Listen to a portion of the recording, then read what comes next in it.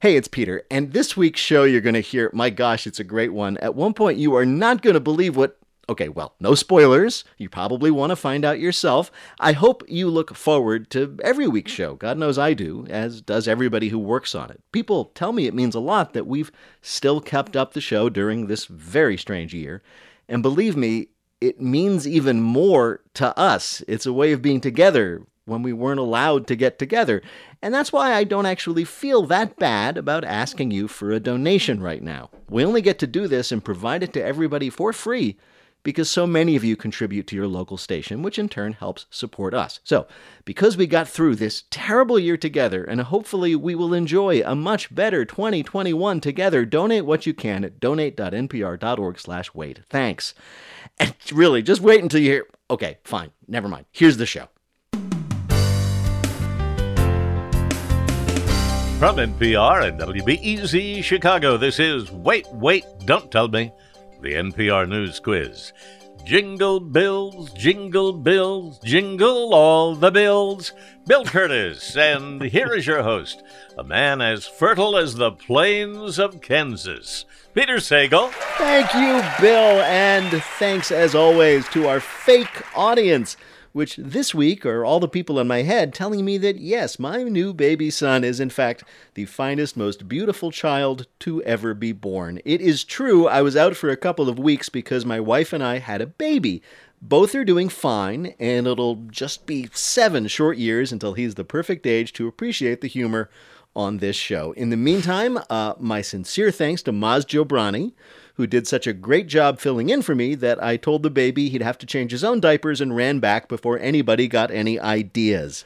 But if you've been waiting to call into our show until I was too sleep-deprived to make any sense at all, now's your chance. The number is 1-888-WAIT-WAIT. That's 1-888-924-8924. Let's welcome our first listener contestant. Hi, you're on Wait, Don't Tell Me. Hi, this is Patty Scarf from Kalamazoo, Michigan. Hey, how are things in Kalamazoo? We once had a fine time there doing our show about 6 or 7 years ago. Oh, they're delightful, a bit cold, but it's winter in Michigan. And what do you do there? I sell alcohol. What a great business to be in now. Wow. So you're a first responder. You're a frontline worker handling the catastrophe. I do bring much needed supplies. Yeah. Well, Patty, welcome to our show. Let me introduce you to our panel this week. First up, it's an actor and writer you might remember from his role as Mike Pence on The President Show, which is now streaming on CBS All Access. It's Peter Grosz. Hello. Thank you for your service. Next, a comedian who can be seen in the CBS comedy The Unicorn Season 1 on Netflix and host of the trivia podcast Go Fact Yourself on the Maximum Fun Network. It's Helen Hong! Patty, you're doing God's work. Thank you. And an author and humorist on a leave of absence to spend more time with his beard. It's Tom Bodett. Oh, Patty. So, Patty, you're going to play Who's Bill this time. Bill Curtis is going to read you 3 quotations we found in the week's news. If you can correctly identify or explain just 2 of them, you will win our prize. Any voice from our show you might choose in your voicemail. You ready to go? Let's do it. Let's do it. Here is your first quote. You didn't flinch. That was Governor Andrew Cuomo in New York on Monday talking to the first American to get what this week? The coronavirus vaccine. Yes, the coronavirus vaccine, the only liquid more valuable in this crisis than alcohol. The coronavirus vaccines were finally delivered this week, with news channels showing live shots of planes carrying it, landing at airports, UPS trucks waiting to, carry it away. We all remember where we were when the first crates of vaccines were delivered. We were at home, where we have been for 9 months. But finally, on Monday, we got to watch as the first healthcare workers got their shots. They were smiling, they rubbed their arms, then they slowly transformed into vampires. Damn it, we really should not have rushed this. You know what? I was really reticent about getting it, but then I saw online they gave it to Ian McKellen, Sir Ian McKellen, and if it's good enough for Gandalf, all right, sign me. Wait a minute, Gandalf doesn't need the vaccine. Yes. Can he just, pound his White walking sword. stick into the ground? Yes. You shall not infect me. Now, right now, of course, as I'm sure you all saw on TV, the vaccine is going to medical professionals, other frontline workers. That's terrible for us normals. We'll be last in line, and what if when we get the vaccine, all they have left is the markdown irregular vaccines? Wait, this says it prevents coronavirus? I'm going to get Walvax. So most of us will be waiting for months to get this thing we desperately want. It's like a PlayStation 5 that hurts. It would be interesting if there was a list of everybody in the country, and it was like not just by group, but they were like, okay, first, the president, the vice president, and all the way down. And you could really tell, like, I'm behind this guy named Gary Williams. He's lives in Phoenix. I guess he's like, his heart is a little worse than mine, so I guess he'll get it before me. You call that a heart condition? I'll show you a heart condition. It'd be worth doing in alphabetical order so that Mark Zuckerberg goes last, I guess. Oh, that would be fantastic. The CDC, of course, is working on their messaging to get people to accept the vaccine. We are Americans, after all. We don't like things like vaccines, so they're going to call it the Doritos Modernos Locos vaccine. Modernos Locos is pretty... They need new ranch flavor. vaccine. I'm not going to get the vaccine. I'm getting the double vaccine with cheese. The Oreo Big Stuff vaccine. It's the double stuffed vaccine. Double stuff vaccine. I'm getting Pfizer and Moderna. Yeah. Patty, here is your next quote. Today, I want to congratulate President-elect Joe Biden. That was Senate Majority Leader Mitch McConnell. Was he speaking this week or 6 weeks ago when Joe Biden actually won the election? Unfortunately, this week. Yes, he spoke this week. 40 days after Mr. Biden won the presidency, he won the presidency again for something like the 3,000th time this week when the Electoral College formally met and voted. Was Trump talking to Biden when he said, you'll get tired of all the winning? Like they say, it's not over till it's over 42 times in a row. Somewhere a very hoarse fat lady is saying, what more do you people want? I didn't realize it was 40 days. It was actually 40 days. It's very biblical. That means that Mitch McConnell, he just gave up being a responsible person for Lent. Apparently, he just like shifted it early. Now, of course, because the election has actually been over, the president-elect has been naming his cabinet. Former Governor Tom Vilsack was named Agriculture Secretary, beating out Representative Gerald Nadler, who, like Tom Vilsack, has a name that sounds like testicles. But the big news this week was former South Bend Mayor Pete Buttigieg. He was named Secretary of Transportation. That is historic. He is the first openly gay cabinet secretary and also the first ever transportation secretary not old enough to drive.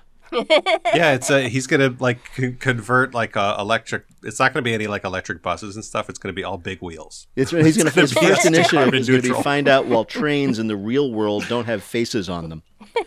I want to ask a serious question You may. about Pete Buttigieg. What qualifies somebody like him, in all seriousness, to be Secretary of Transportation? Just like a general competence? Like, what does it actually take? Well, first of all, he clearly has no people experience. say he doesn't know anything about transportation. That's not true. He's from Indiana. He knows what the American public wants, which is to drive through Indiana as quickly as possible.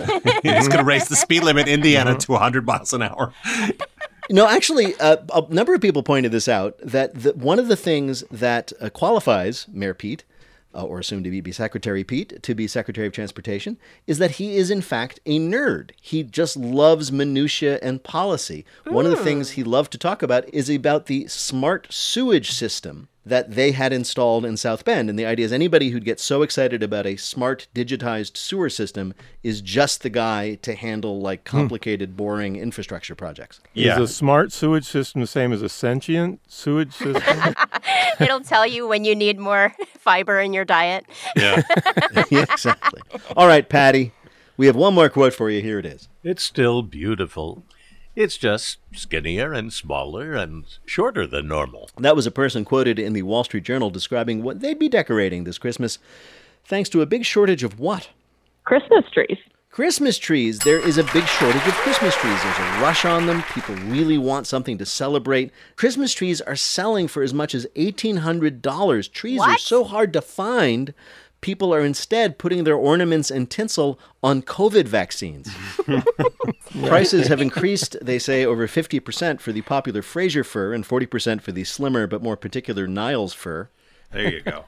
$1,800 for a Christmas tree? Yeah, Are you people serious? just want to feel normal. They want to feel Christmassy. The Christmas tree from the Peanuts sold for $5,000. That's how. Oh my God. That's how in demand they are. People are so desperate because they can't get trees that they're doing things like putting a red and white suit on a lazy boy and pretending it's Santa Claus. Go ahead, kids, sit in Santa's lap. Hey, pull Santa's handle. Now, it may seem like a problem, but there is a solution. We use one holiday's problems to solve another's. Remember all those surplus turkeys that no one was buying because Thanksgiving's got canceled? Well, introducing the gaily decorated Christmas raw turkey.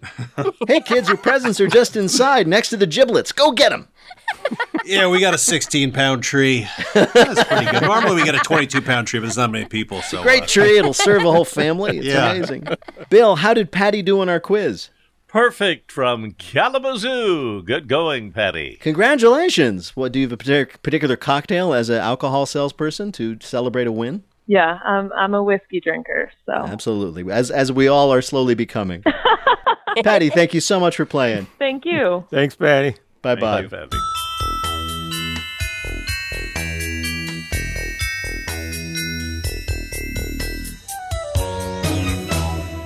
Right now, panel, it is time for you to answer some questions about the week's news. Helen, people cannot travel because of the pandemic, of course, but the New York Times travel section rose to that challenge. They have been publishing a series of articles instructing people how to do what? Imagine traveling? Yes, to pretend to travel to various destinations around the world. This week, the article is how to pretend you're in Singapore. In prior articles, they've done Tokyo, Dakar, Hawaii, more. Each article provides local music you can listen to in your home, local recipes you can make in your kitchen, and films you can watch on your TV. But remember to leave at least 1 hour per virtual visit just to stare at a wall and remember how depressing this all is. It's a guided meditation, but they're taking you at this exotic locale that you've Almost. never been. It's like that. It's a way for people to be annoying and pretentious about traveling without being able to travel. It's like, I'll be honest, everybody, everything's really been different for me since I pretended to go to Paris. I did the Mexico City one, and it was very authentic. I got diarrhea, and I couldn't leave the hotel for a week. It was. I did nice. I did the Tokyo one, and I got to tell you, I just can't eat American sushi after eating authentic sushi over my sink. Yeah, I did the Turkish one, and I smuggled some heroin from my bedroom to my living room, and the horrible experience in the jail. I thought it was going to be that they've been like publishing ways to like take hallucinogens. I'm on a permanent vacation now. Don't ask me how. I'm just not worried anymore. I showed my worries to the door. Now I'll be sitting in the shade with my beverage aid. The perfect spot to spend my days. I finally found my escape. Coming up, our panelists celebrate the ancient ways. It's our Bluff the Listener game. Call 1-888-WAIT-WAIT to play. We'll be back in a minute with more of Wait, Wait, Don't Tell Me from NPR. This message comes from NPR sponsor BetterHelp, the online counseling service dedicated to connecting you with a licensed counselor to help you overcome whatever stands in the way of your happiness. Fill out a questionnaire and get matched with a professional tailored to your needs. And if you aren't satisfied with your counselor, you can request a new one at any time, free of charge. Visit betterhelp.com/wait to get 10% off your first month. Get the help you deserve with BetterHelp. Ecologist Daniel Stryker studies how bats spread disease. The way that people get bitten is literally as horrifying as it sounds. The scientific side stories that helped us make sense of 2020. That's on the TED Radio Hour from NPR. From NPR and WBEZ Chicago, this is Wait, Wait, Don't Tell Me, the NPR News Quiz. I'm Bill Curtis. We're playing this week with Helen Hong, Peter Gross, and Tom Bodett. And here again is your host, a man deftly muting his Zoom whenever his baby cries. It's Peter Sagal. Thank you, Bill. Right now it is time once again for the Wait, Wait, Don't Tell Me Bluff the Listener game. Call 1-888-WAIT-WAIT to play our game on the air. Hi, you are on Wait, Wait, Don't Tell Me. Hi, this is Nathan from San Antonio, Texas. Oh, we love San Antonio. What do you do there? Well, I work in IT. Up until about a month ago, I was running the IT at the Alamo. Really? Wow. Yeah. Wow. I guess you'll never forget that. Yes, that is a common response. Well, welcome to the show, Nathan. You're going to play our game in which you must try to tell truth from fiction. What is Nathan's topic, Bill? Ancient artistes. As the world becomes more modern, ancient arts become threatened, like calligraphy or making thatched roofs or the lost art of wearing pants during the day. Our panelists are going to tell you about someone intent on preserving an ancient art threatened by the modern world. Pick the one who's telling the truth. You'll win our prize, the Wait Waiter of your choice on your voicemail. You ready to play? Absolutely. Let's do it. First, let's hear from Peter Gross. Linguistics professor Daniela Savalli of Milan, Italy, specializes in dead languages. Languages no one speaks anymore, like ancient Aramaic or English before we started inserting the word like before every other like word. And Professor Savalli is teaching a new course at a local elementary school in Milan in something called Giptin Öla. Giptin Öla devolved over centuries into the modern Pig Latin that we learned in 5th grade. We all remember you take the first syllable of a word and you move it along with the sound A to the end of the word. So, for example, if you were speaking to a colleague about an important matter and you asked them a question like, do you have a crush on Janie Watkins? You would say, Ude eye avhe Eye Ushkre Anye Annie J. Atkins way. But Professor Savalli wants to teach 10-year-olds the historically correct version of the language, and speaking Giptin Öla is a little bit different. The rules for this are monosyllabic words are pronounced backwards, multisyllabic words are split into their component syllables, then rearranged alphabetically as long as the first syllable doesn't come first alphabetically, and while there is no A sound at the end, there is a guttural sound that is placed between each syllable. So the sentence, do you have a crush on Janie Watkins, becomes Ad you oi evha a hesirk no ni Jakins wat. A thing of beauty indeed. An Italian teacher trying to preserve the ancient, genuine form of Pig Latin. Your next story of an ancient art comes from Helen Hong. A village in Sri Lanka is struggling to maintain a bizarre but cherished heritage. Haircuts given by live crabs. The crab claw haircuts date back generations in the village of Arugam. A village elder recounts the very first crab haircut happened because of a drunken dare between two fishermen. But that first crab barber did a fantastic job. The haircut was so unique and stylish, all the fishermen soon wanted one. Then their wives and children wanted them. Soon, this became the calling card for our village. The trick is to get the crab very angry. The angrier the crab, the better their haircut. We anger crabs by putting things they want to eat directly in front of them, so they have to walk sideways and make a bunch of sideways turns to get at it.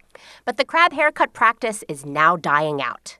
These young kids, they want smooth hair, complained the jagged-banged elder. A quick survey of teens and 20-somethings in the village discovered a different reason for steering clear of the practice.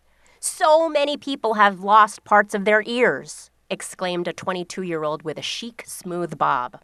Indeed, many ears in the village looked as jagged as the hairstyles.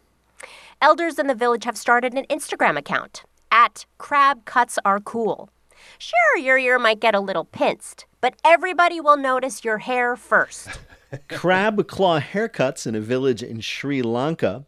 Your last story of preserving the old ways comes from Tom Bodette. 65-year-old Kung Fu master Wang Lui Tai is worried. Tong Bei Quan, his unique centuries-old strand of Kung Fu, popularly known as Iron Crotch, seems to be in danger of dying out. Mastered by developing the ability to take hits in the body's weakest points, strangely, fewer and fewer people are taking up the discipline.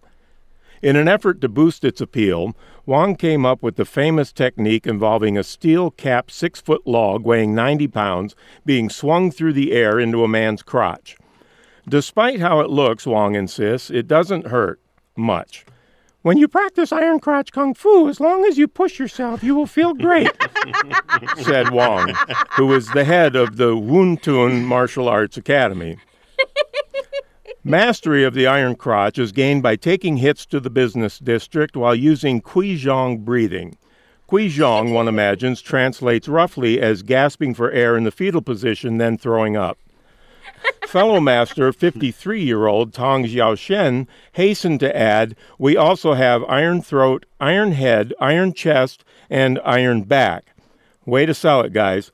The future of this ancient tradition appears to be in the bag. All right. So one of these three things exists and is dying out so people are trying to save it. Is it, from Peter Gross, the original genuine form of Pig Latin?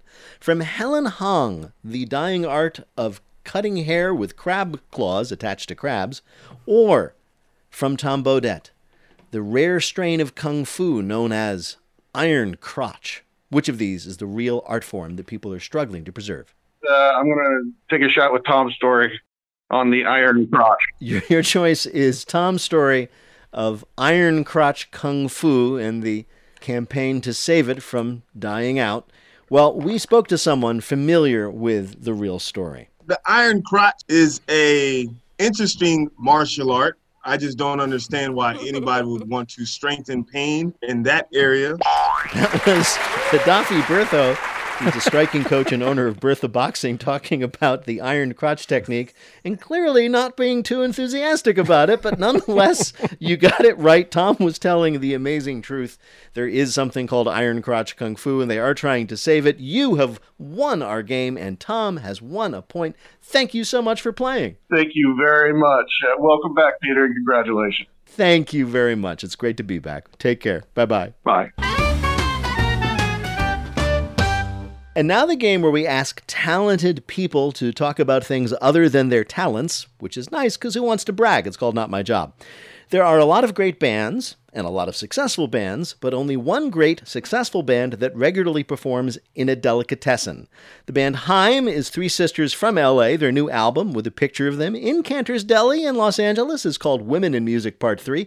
And two members of the band, Esty and Alana Haim, join us now. Welcome to Wait, Wait, Don't Tell Me. It's a pleasure to have you. Yay! Thank you for having us. Thank you for having us. It's an absolute thrill, but I'm right about delicatessens. You guys are like devotees of the Kibitz Room over at Cantor's, right? Yes, we love delis. Yes. I don't think it's a secret, but we had a band with our parents called Rockenheim. It was a cover band. We would only play covers. And our first gig was when I think I was either 7 or 8, and it was at the Kibitz Room. And we got paid in matzo ball soup because that's like what the payment is there. And that was like our first gig. Like my first gig was at a bar. Now we're like actually friends with the Cantor's family because they can't get rid of us, where they're like once every couple of days you could find us at Cantor's before COVID. For people who don't know, Cantor's is like the classic old deli in LA. It's in the Fairfax district, which historically was the Jewish district. And I just love the idea that one day, I don't know how long ago, 20 years, somebody walked in and said, hey, there's a nice Jewish family playing in the other room. Want to have a drink? Well, there actually was literally one person in the crowd. Like it wasn't like a publicized. It was like one guy. There was like one guy that he must have been like the guy that just goes there every night to just get wasted. And he was the only person there. He was sitting at the bar. And I remember there's video of it, of me, Esty, and Danielle. We were all wearing like butterfly clips and like limited to outfits, Like sparkly jeans. Like I think my shirt said like soccer on it, like soccer, Or like queen 99% angel, like 1% devil. Oh my God. And there was like a guy that could not believe that we were playing our instruments, and in the video you hear him screaming like, "This isn't real!" And you can see that. Wait a minute. You had one audience member, and he was a heckler? Yeah, he was a heckler.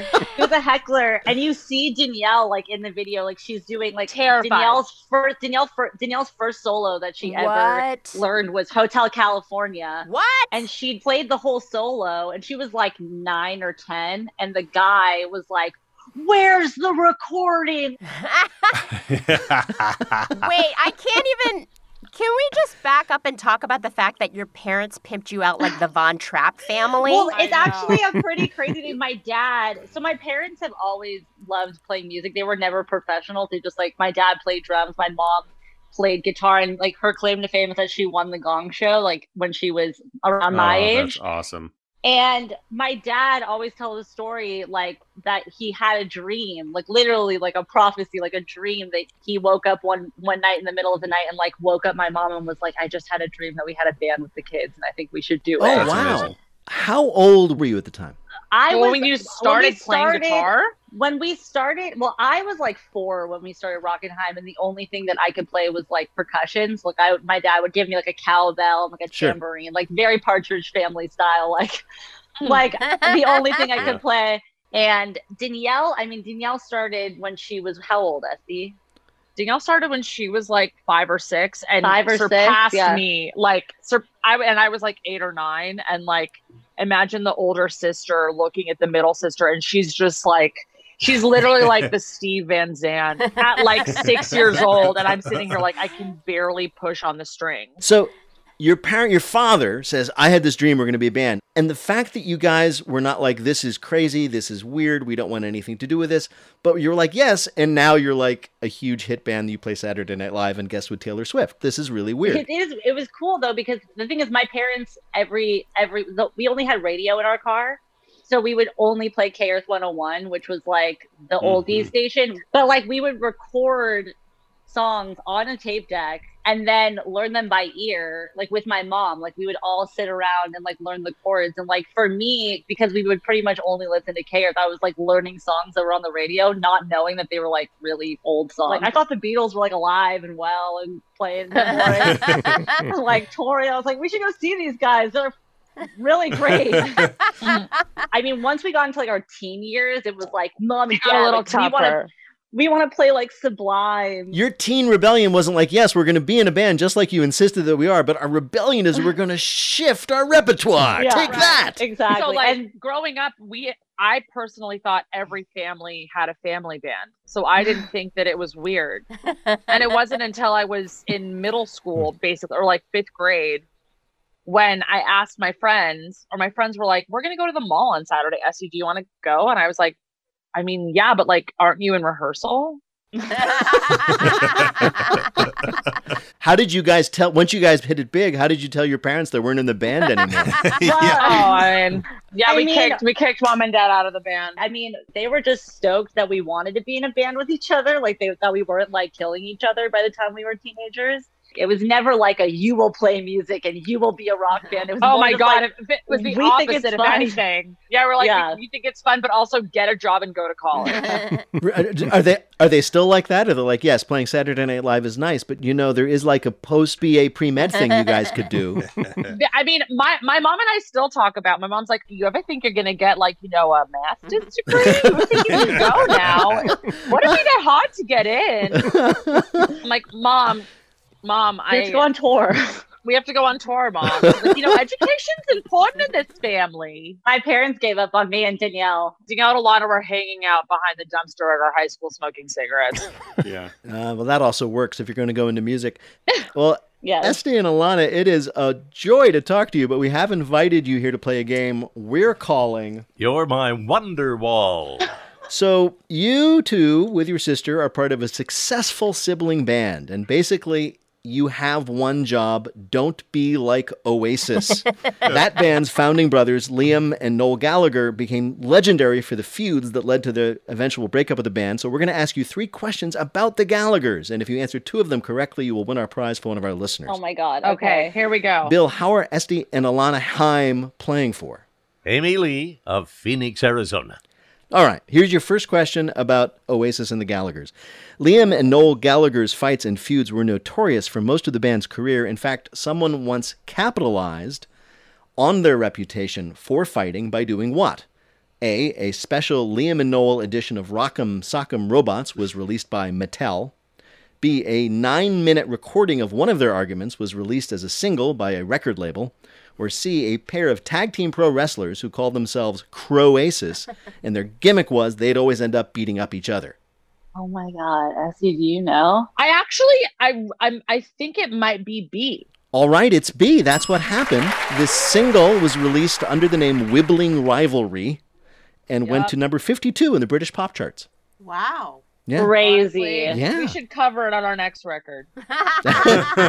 All right, here's your next question. In 1996, the band appeared on MTV's live concert show Unplugged, but Noel announced when he got on stage that Liam wasn't going to be there. Where was Liam?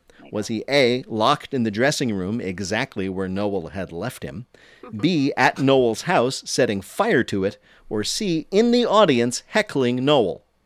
Should we go with A? think he locked him in the dressing Let's go room? with A. Let's just see what happens. You let Liam lock Noel in the dressing room. No, in fact, Liam was sitting in the audience and he heckled. Oh, that makes me angry. You just need one We more just and you need win. one more. No one will We ever just need remember you one got one more. wrong as long as you Okay. win. Otherwise, it's lifelong shame. The brothers were famous for dissing each other in the press. Which of these was once said by Noel about Liam? A, quote, "The only thing that keeps me from punching him in the face every minute of the day is that he looks like me." B, quote, "He's like a man with a fork in a world of soup." Or C, quote, "I have immense respect for his musical talents, but sadly we have differing visions of what we next wish to explore." I think it's B, the soup one. Do you agree? Oh my God, I'm so scared. Yes. It's B, yes. Okay. Bill, how did two of the Haim sisters do on our show? They got 2 right, and here you win with it. Absolutely, it's all you needed. Yay! Hey, that's all I wanted. Esty and Alana Haim are 2/3 of the band Haim with their sister Danielle. Their new album, Women in Music Part 3, is up for Album of the Year and Best Rock Performance at this year's Grammy Awards. Esty and Alana, what an absolute joy to talk to you. Thank you so much for being on Wait, Wait, Don't Tell Thank Me. you guys so much for having us. Take care. Bye. In just a minute, Bill tries to sell you a 3-bedroom house in a spooky listener limerick challenge. Call 1-888-WAIT-WAIT to join us on the air. We'll be back in a minute with more of Wait, Wait, Don't Tell Me from NPR. This message comes from NPR sponsor Pandora. The holidays may feel a little different this year, but they sound better than ever. Holiday Hits Radio on Pandora can be your soundtrack to new memories with modes for every mood. From mistletoe duets mode for singing along, to by the fire mode for wrapping presents, to holiday party mode to get things started. Hear more at pandora.com/holiday. This message comes from NPR sponsor Unbound, an international nonprofit who believes the smartest path out of poverty is a self-directed one. Unbound works with children, elders, and families to help them develop personalized plans based on unique challenges, needs, and skill sets, dedicated to ending poverty in all forms by inspiring confidence and offering opportunity and encouragement to children and families living on the margins of society. Learn more at unbound.org/NPR. Peter again with just a reminder to donate, if you can, to your local station via donate.npr.org/wait, and also a reminder that Hydrox cookies were invented before Oreos were. Oreos are a ripoff of Hydrox. Isn't that crazy? From NPR and WBEZ Chicago, this is Wait, Wait, Don't Tell Me, the NPR News Quiz. I'm Bill Curtis. We're playing this week with Tom Bodett, Helen Huang, and Peter Gross. And here again is your host. No. He's the father, not the grandfather. Peter Sagal. Thank you, Bill. A sigh of truth there. In just a minute, Bill's got rhyme nuts roasting in an open fire. It's the Listener Limerick Challenge. If you'd like to play, give us a call at 1-888-WAIT-WAIT. That's 1-888-924-8924. But right now, panel, some more questions for you from the week's news.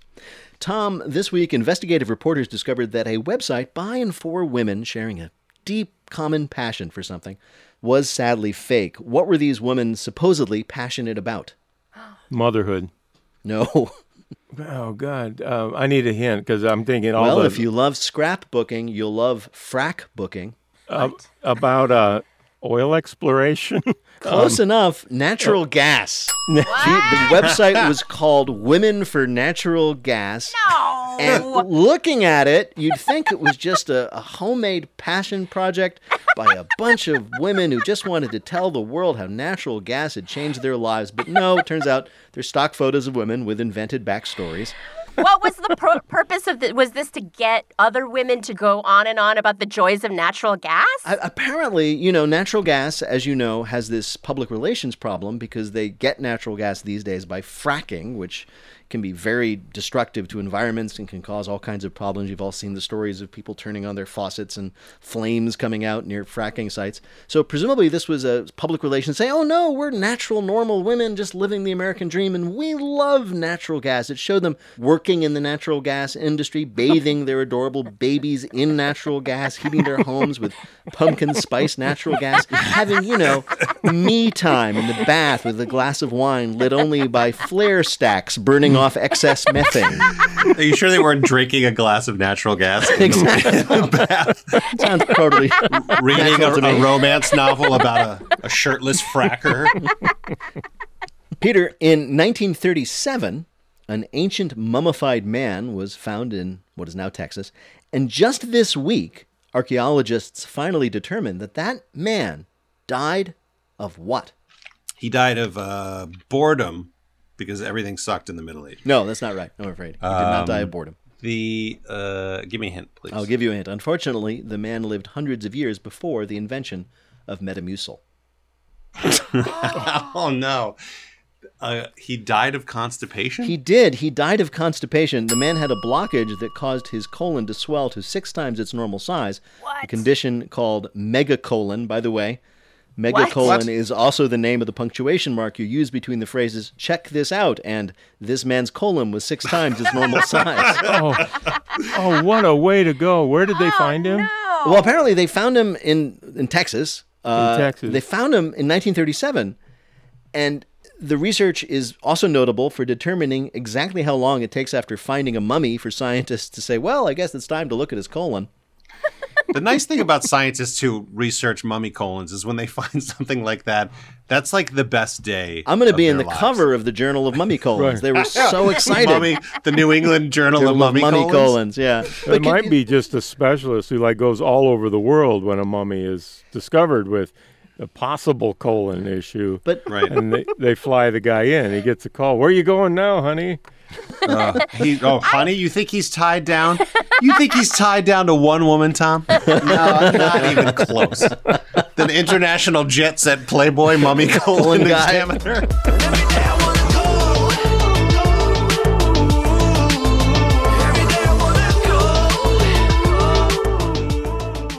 Coming up, it's Lightning Fill in the Blank, but first it's the game where you have to listen for the rhyme. If you'd like to play on air, call or leave a message at 1-888-WAIT-WAIT. That's 1-888-924-8924, or click the Contact Us link on our website, waitwait.npr.org. Also, check out a special holiday edition of our bonus podcast, Letter from the Editors, where you can hear things that got cut from the show. What makes it a special holiday edition? Well, you just have to tune in and be disappointed to find out. Find it in the Wait Wait podcast feed. Hi, you're on Wait, Wait, Don't Tell Me. Hi, this is Matthew Zippel from Hillsborough, North Carolina. Hey, how are things in Hillsborough? Oh, pretty much the same as ever, I guess. What do you do there? I'm a PhD student in biology at Duke University. Oh, what are you studying? So I study the social behavior of baboons as part of a much larger project called the Amboseli Baboon Research Project, which is a long-term study in southern Kenya that's been ongoing for nearly 50 years now. This is a weird question. Is this the same baboon study that Robert Sapolsky was a part of and wrote his book Primates about? Because that is like one of the best nonfiction books I've ever read, and it made me just want to go stare at baboons. Yeah, he's an excellent author, and it's very fun to stare at baboons. I envy you a life of staring at baboons. Well, welcome to the show, Matthew. Bill Curtis is going to read you 3 news-related limericks with a last word or phrase missing from each. If you can fill in that last word or phrase correctly into the limericks, you'll be a winner. You ready to play? Yes, I am. All right, here is your first limerick. Though Ghostbusters might be undaunted, a house filled with ghouls is not wanted. Both agent and seller cast out spirit dwellers. We promise this house is not haunted. Right. A Baltimore realtor offers an additional selling point to help her move her houses. She's added a tile to the for sale sign in front of her houses that reads, not haunted. It's guaranteed. She verifies this with the seller that the home is free from paranormal activity before she posts the signs. And she says she can sense supernatural presence herself. What a great realtor. Don't worry, the only spooky creaking sounds you'll hear at night are from the rotting foundation. Yeah, that just makes it very suspicious. It's like if I was swiping through Tinder and a guy's profile is like, doesn't have STDs. Yeah. Right. Now STD free. What if your house was haunted by like a ruthless real estate agent? House is overpriced. Shut up. What if you get haunted by a ghost that's like, just say it's not haunted. Just say it's not haunted. The paper that like officially says it's not haunted and like a pen just floats in. It's like, stop that. All right, here is your next limerick. The folks who get airsick won't smirkle, 'cause tummies will jiggle and jerkle. We are coming to ground on a flight path that's round, 'cause our runway is built in a... Circle? Yes, a circle. Aerospace engineers now say they can revolutionize air travel by creating one giant circular runway instead of the grid pattern that we have at most airports, which means you can just sit in one location anywhere along that circle and see all the crashes. The problem is, apparently, regular runways take up too much space and make too much sense. So a Dutch designer says that building one 2-mile-long circular banked runway would maximize safety and efficiency. It allows multiple planes to take off and land at the same time. And as anyone who's driven through a, say, traffic roundabout will tell you, what in God's name are they thinking? But once you get in there, how do you get out?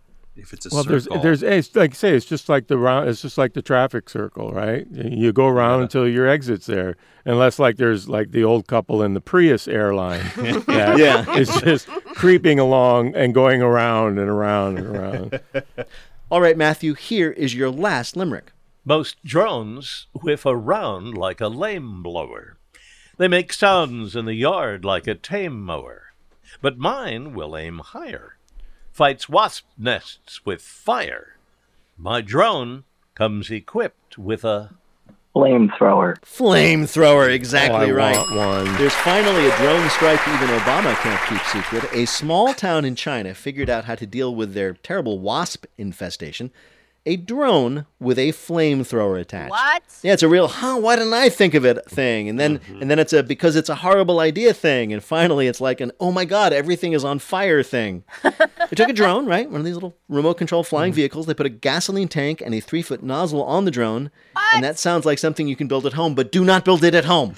What? It works. They flew it up to the wasp nest and they sort of probably said something snarky to the wasps. And then it worked. Well, I have a buddy who's a drone pilot. He does all kinds of cool things with them, and his drone will come back if it like goes out of range, and he loses control of it. It's programmed to return to where he was. So imagine if it had an active flamethrower on it. I was like, no, go away! Don't come back! Bill, how did Matthew do in our quiz? Matthew lit it up with a perfect score. Good going, Matthew. Congratulations, Matthew. Oh, well, thanks very much. Good luck with the doctorate. All right. Thanks very much, Peter. Bye-bye. Bye-bye.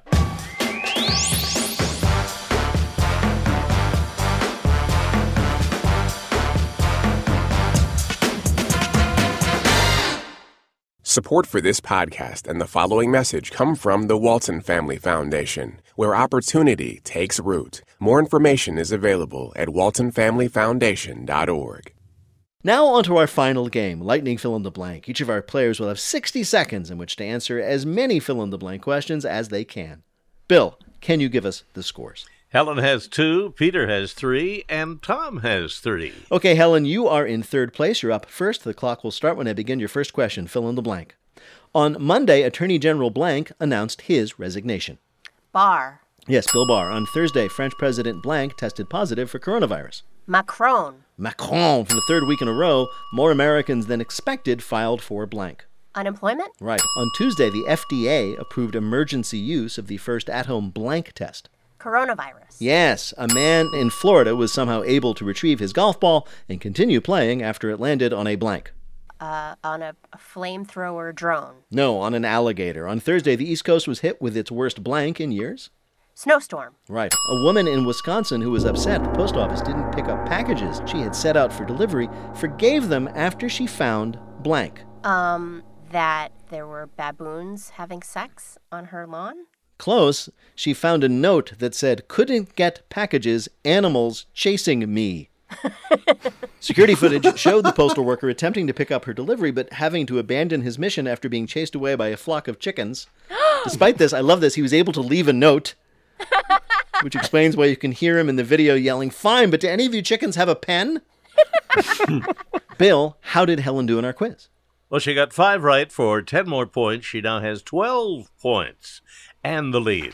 All right, very good. I'm going to arbitrarily choose Tom to go next. Tom, fill in the blank. On Sunday, the White House confirmed that hackers from blank executed a cyber attack on many U.S. agencies. Russia. Yes. On Tuesday, the FDA endorsed Moderna's blank. COVID vaccine. Yes. This week, the USPS said the extraordinary amount of blank is threatening to overwhelm the service. Mail packages. Well, specifically Christmas presents, but I'll give it to you. On Tuesday, Trump's neighbors in Florida tried to block him from moving to blank after Biden's inauguration. Mar-a-Lago. Yes, he signed an agreement saying he would never live there. The creators of popular new video game Cyberpunk 2077 are offering refunds thanks to a glitch that causes your character's blank to blank. It causes his head to explode. No, it causes his package to pop out of his pants. The game has now been withdrawn from the Sony store. Following years of criticism, the baseball team in blank announced they were changing their name. Cleveland. Yes. On Thursday, officials reduced Russia's doping ban, but the country will still miss the next 2 blanks. Olympics. Yes. Pepsi has restarted the Cola Wars with their new chocolate-flavored drink called Blank. Looks like poop. No. It's a new drink from Pepsi, chocolate-flavored, and it's called Pepsi Coca-Cola. They say the flavor is inspired by hot cocoa, hence the name Coca-Cola. It's also inspired by just wanting to screw with Coca-Cola. The Coca-Cola company, meanwhile, is getting in on the good-natured competitive fun with their new beverage, Pep Cease and Desist. Anyway. Bill, how did Tom do in our quiz? Tom had 6 right for 12 more points. That means he has 15 and the lead. All right, then. So how many, then, does Peter Gross need to win this thing? Well, Peter needs 6 to tie and 7 to win outright. All right, Peter, this is for the game. Fill in the blank. On Tuesday, Joe Biden campaigned for the Democratic Senate candidates facing a runoff in blank. Georgia. Right. On Sunday, a former staffer accused New York Governor Blank of sexual harassment. Cuomo. Right. This week, Secretary of State Blank announced he was quarantining after being exposed to COVID-19. Mike Pompeo. Yes. On Monday, the U.S. officially removed Sudan from its list of countries sponsoring blank. Sponsoring a local softball team. No, terrorism. Right. This week, a group of burglars in Canada apologized and offered to pay for damages after they realized blank. They burgled the house that Justin Bieber grew up in.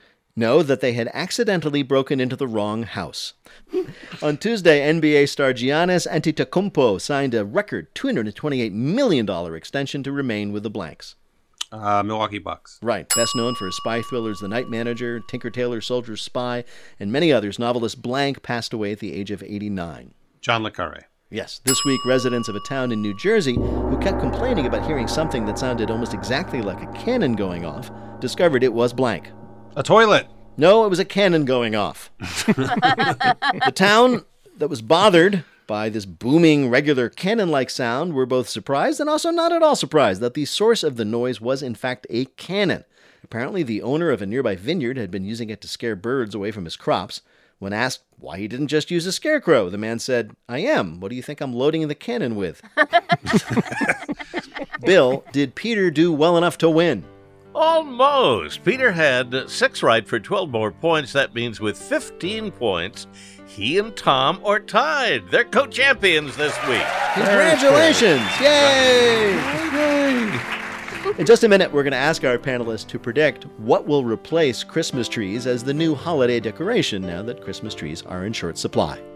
Wait, Wait, Don't Tell Me is a production of NPR and WBEZ Chicago in association with Urgent Haircut Productions. Doug, but what if he's left-handed? Berman, benevolent overlord. Philip Gotica writes our limericks. Our house manager is Gianna Capadona. Hey, and this week we have to say goodbye to our intern, Darius Cook. Darius, your boundless enthusiasm made you the perfect intern for our new all-remote world. You impressed us with your confidence and your fearless pursuit of the guy who biked from Poo Poo Point to Pee Pee Creek. You have a bright future ahead of you, Darius, because someday you'll be allowed to go outside and see the sun again. Thank you, Darius, and we wish you the best of luck. Our web guru is Beth Novi. BJ Liederman composed our theme. Our program is produced by Jennifer Mills, Miles Dornbos, and Lillian King. Special thanks just one more time to Ismail Lutfi. Our warmest chin is bearded Peter Gwynn. Technical direction is from Lorna White. Our business and ops manager is Colin Miller. Our production manager is Robert Newhouse. Our senior producer is Ian Chillog, and the executive producer of Wait, Don't Tell Me is Mike Danforth. Now, panel, what will replace Christmas trees this year? Tom Bodette. Pyramids of empty Amazon boxes, and then we can wipe the British Commonwealth's eye with the day after Christmas being Unboxing Day. Helen Hahn. We're going to cut off our pants and turn them into wreaths. Because what else are we going to do with pants anymore? And Peter Grosz. We'll replace trees with a naturally occurring winter resource that we will never run out of. Mounds of slush. Everyone, gather around and trim the slush with ornaments and lights, and then watch it melt slowly into the carpet. If any of that happens, we'll ask you about it on Wait, Don't Tell Me. Thank you, Bill. Thanks to Peter Grosz, Helen Hong, and Tom Bodette. And thanks to all of you listeners for sticking with us this whole year. It was a really tough time, but we got through it together. No matter what happens in 2021, whether things get better or they're just terrible in a whole new way, we are looking forward to getting together with all of you each week and making fun of everything that goes wrong. I'm Peter Sagal. We'll see you next week. This is NPR.